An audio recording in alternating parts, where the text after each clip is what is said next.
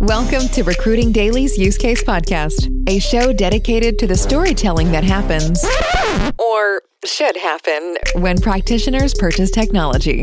Each episode is designed to inspire new ways and ideas to make your business better as we speak with the brightest minds in recruitment and HR tech. That's what we do. Here's your host, William Tincup.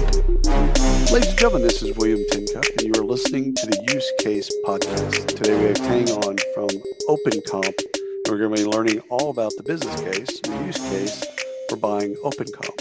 So, without any further ado, Thanh, would you do us a favor and introduce both yourself and OpenComp and give the correct pronunciation of your first name? All right. My name is Thanh Nguyen, kind of like the old astronaut drink. Nice. Thanh, and Nguyen, even though it's spelled Nguyen. I am Vietnamese and ethnically Vietnamese and grew up here in the States in Springfield, Missouri. Fantastic. So, and OpenComp, tell us a little bit about OpenComp. Yeah, OpenComp is, what we're trying to do is really solve the problems around compensation. And virtually, whether you're a candidate or you're an employer or a company, you've had issues around developing or fundamentally establishing pay or equity. And OpenComp serves to solve those problems. You know, it serves to solve the problems around obscure information, kind of limited and stale data, and really the problems surrounding compensation have always been very manual and analog. Meaning data, kind of employee or HR data sits in a lot of different systems. And a comp professional like myself would have to kind of gather that and bring it all together and create analysis and models and interpret the data after we do all of that. So OpenComp ultimately encompasses all of that and really takes that whole compensation journey and makes it really simple and easy to use. Hopefully that describes it. So there's let's unpack a couple things. Pay inequity, huge today, and it has been for a while. So it's not like we woke up one day and we're, oh my God, we have pay inequities. How did it happen? Let's start with a couple kind of things that you kind of guide clients and give advice to clients about. What's your stance on salary being disclosed in like job descriptions or ranges? Like, what's your take on ranges of salary, et cetera? Yeah, look, this has evolved over the years, right? I mean, this pay and equity data has always been, and it still should be confidential in nature from an individual perspective, right? But our stance over the years has been, you see a lot of deviation or a lot of deltas in, same job, same role, same scope, and same responsibilities, and you'll see a major difference in pay, right? Whether you're black, green, or yellow, or non-binary male or female, companies understand what they're hiring for and the scope that they're hiring for, and it's part of their process to evaluate that. Now, you shouldn't have such a wide swing between base pay and equity. Right. And when you do, there's a problem with the program or the process from which you've come on board to take that same role. So for us, we really deeply believe that, by making kind of pay programs more transparent and the pay ranges more transparent, it reduces the influence of bias in that process. Because naturally, I don't think people want to be biased in that way. Without structure, you kind of are off to your druthers and you're just handling case by case situations. And those case by case situations, if you don't have a really strong guiding North Star around this stuff, it tends to deviate. And then when you do a look back across your organization, you start to wonder why you have such a distribution of pay and equity in your organization, even within the same department, even within the same role and the same job level, right?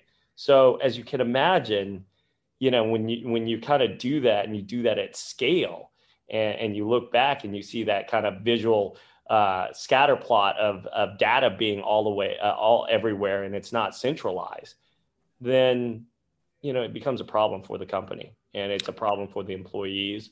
It's a problem across the board, quite frankly. So one of the things that I've been kind of reading and kind of following, especially since COVID, is, the job, you're paying for skills and outputs, right? So whatever and I'm doing mostly with knowledge work, but you can apply it to retail if you want to. Yeah. That's what you're paying for. For this dollar, here's what we get in terms of skills and outputs. And so ranges gets me to a place intellectually where why would it be different other than, the depth of skills? Again, maybe there's a breadth of skills or location-based pay.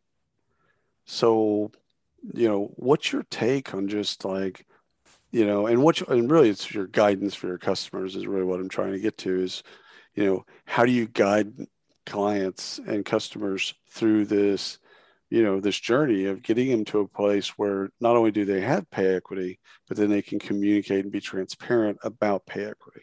Yeah. Yeah.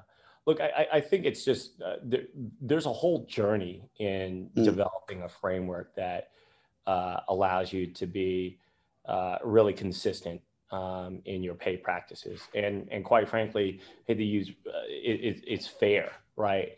And somewhat transparent. It doesn't mean, in my opinion, like an employee sharing their actual pay with somebody else. That's not transparency. Transparency is around the overarching kind of compensation journey and the pay programs. So it starts, to your point, we'll get into a little bit of the detail here, but it starts with the actual data, right? The data that's being collected for that very specific job title.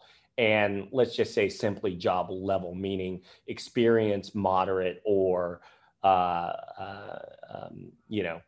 inexperienced in their career, right? So if we kind of simplify it in that way, those are kind of the what you're looking at from a data perspective. Now, ranges are important because it allows you to kind of cluster a lot of different jobs or job titles and levels in similarly associated market pricing, right? So when you do that, it forces this level of consistency within your organization, meaning if you're paying somebody in a similar type of scope or role that the market deems very similar in pay or equity, then you know that within your organization, you're being fairly consistent.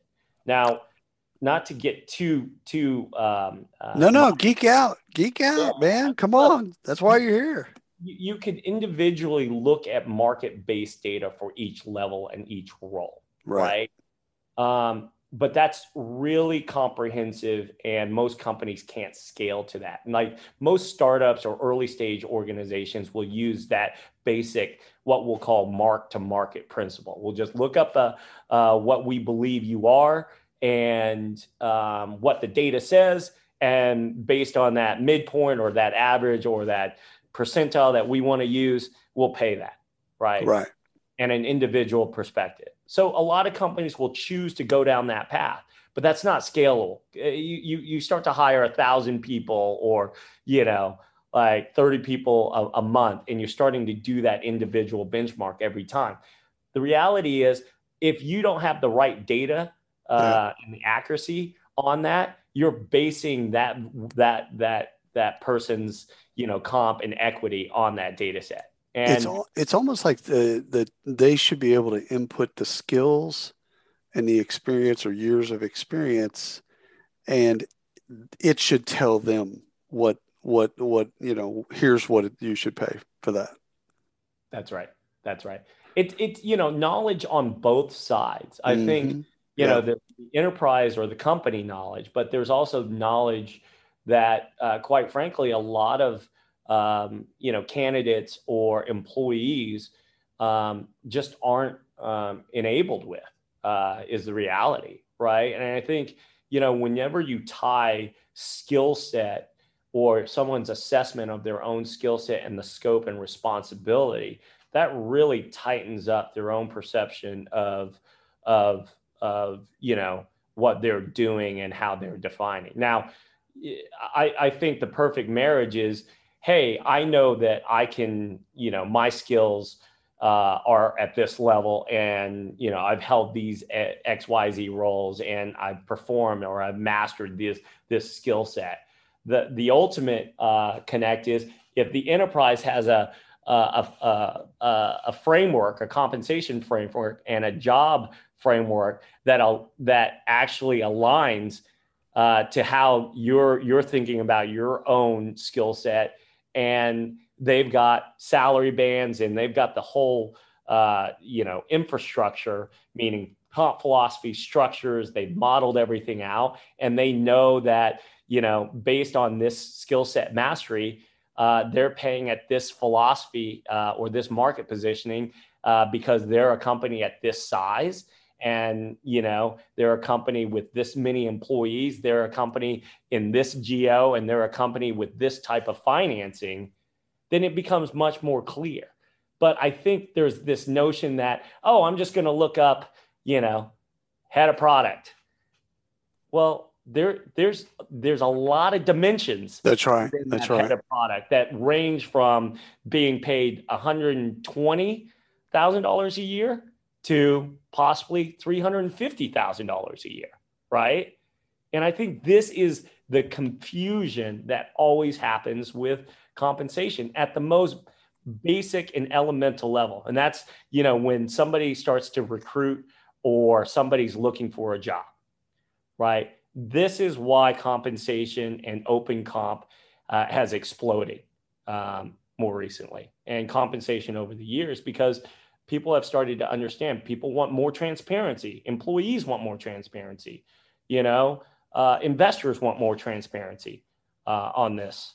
And, Well, so what I love about this is transparency. It then gets us to a place of having communications, setting expectations, understanding what candidates want, what employees want, and us being able to, basically right size, and not just right size once a year or once every couple of years, but right size in more or less real time, and making sure that, listen, we can all admit and understand that we have pay inequities. Like we get on TV tonight and say, listen, there isn't a company on the planet that doesn't have pay inequities.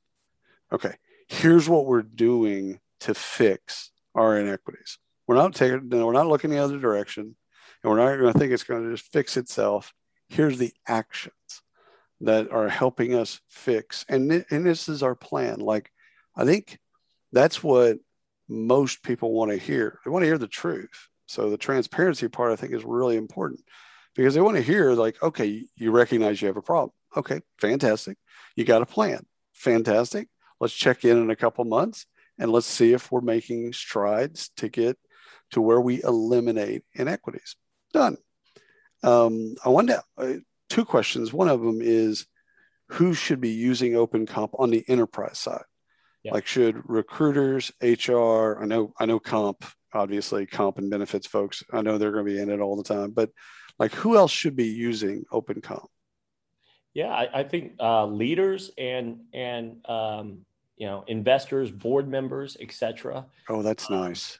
Should definitely be using it. I mean, look, the reality is, on an individual basis, every hire that gets made is generally, that relationship is hiring manager, recruiter, and candidate, and generally HR gets involved once that that person is established, but is within the organization. But if you're all working off of a framework, meaning you have a comp philosophy and you've got goals as it relates to diversity, you've got goals as it relates to gender, and you've got ranges that are tied to your market positioning and the relative market that's relatable to the talent that you're hiring, i.e. your size of company and your financial disposition and everything else, then it's going to be a much easier process, right? But I got to tell you, that's the most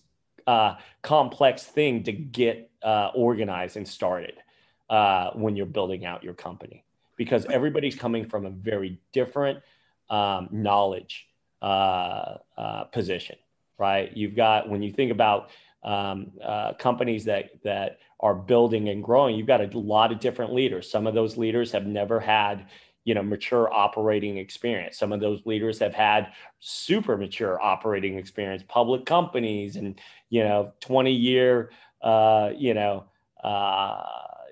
operating model experience. And when you get those all combined and have different expectations, and you don't have a good compensation framework or a good data model, you can't get there. No matter what your good intentions might be, you just can't get there. So it's interesting. I use this term.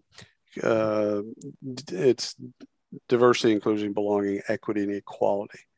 And it kind of encompasses what really diversity and inclusion is. But I want the other emphasis on some of these other things. And equality, it's a board concern.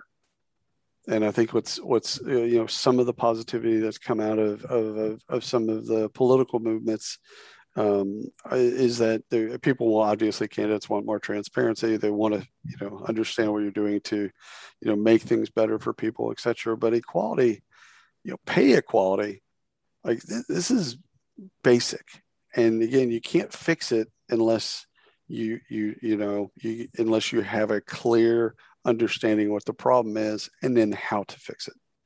So I understand that. I want you to explain to folks the concept of compression or pay compression, because I understand it because I've been through a number of recessions, but most people don't understand what compression looks like or how it impacts an organization.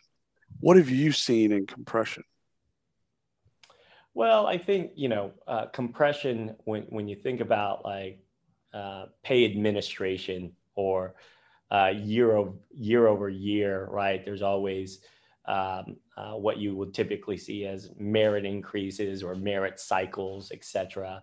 And to a certain extent, you've also got macroeconomic, inflation and everything else. So it's a way for a company to, from a pay administration perspective, to address pay more from the standpoint of if the role is, or if your role isn't changing from a scope or that composition by that much, you still want to be able to address pay and increase pay through what we'll call merit cycles. Right. So in a situation where you're in a type of role that somewhat doesn't change, whether it's non-exempt or exempt, right? And this is the FLSA definition of different types of roles, whether you are eligible for overtime or not. But there are qualifications in terms of the scope of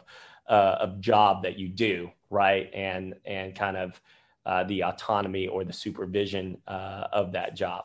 Now, in jobs where you are non-exempt, there's a tendency to run into a lot of compression, meaning you're asked to do the similar things, but you start to get into this rate of pay where you're spending a lot and you're reaching a compression point before you move on to the next job or naturally get promoted, right? That's why a lot of people change jobs. That's exactly right. So they can elevate or get into another pay band at another organization or look to increase their pay.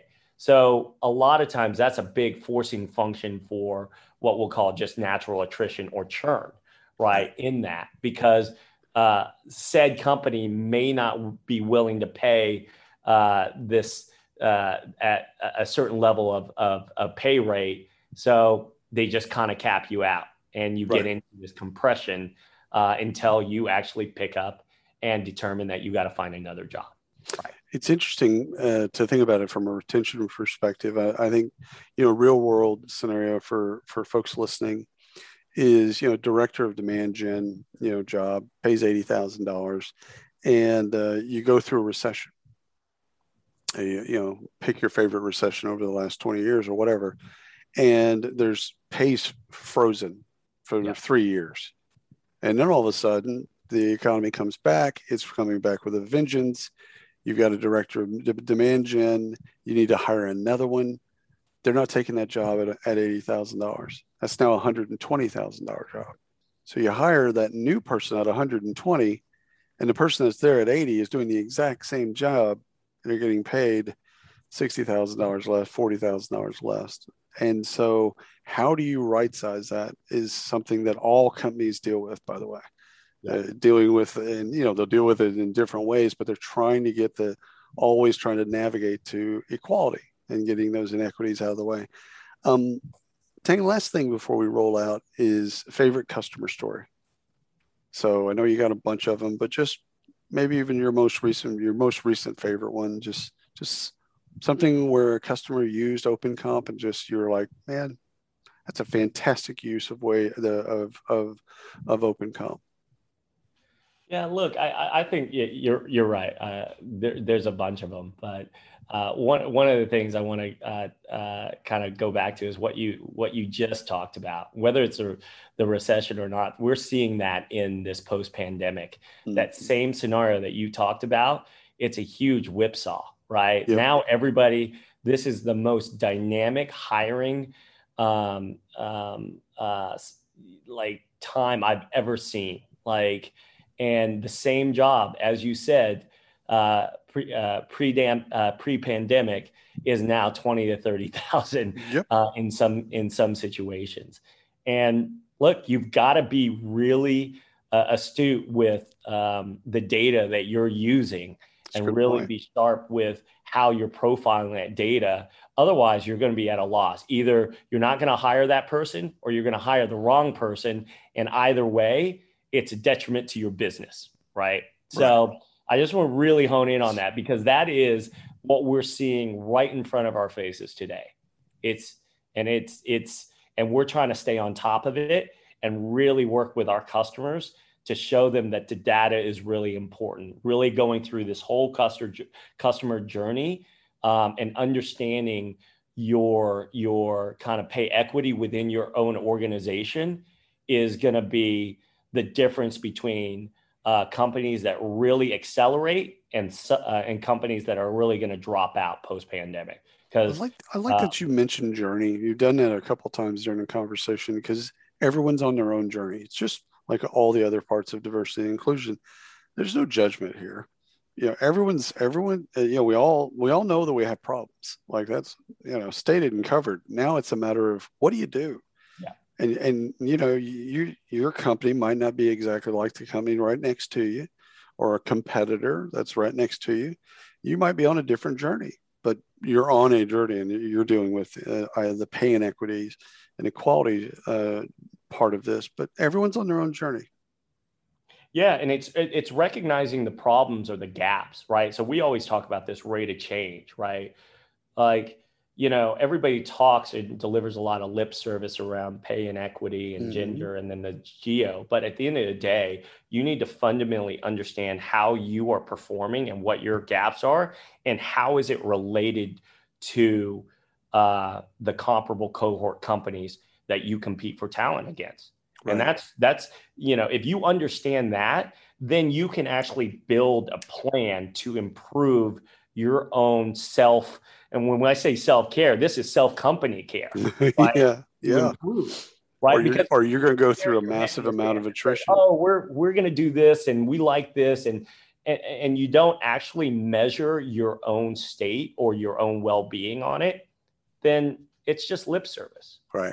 Which is historically what pay inequities has been. Exactly. All right, my friend. Listen, thank you so much for coming on the Use Case Podcast. I loved our conversation and I just appreciate it. No, I appreciate you. Thank you for having me on and sharing all the things that we love to talk about. Awesome. And thanks for everyone listening to the Use Case Podcast.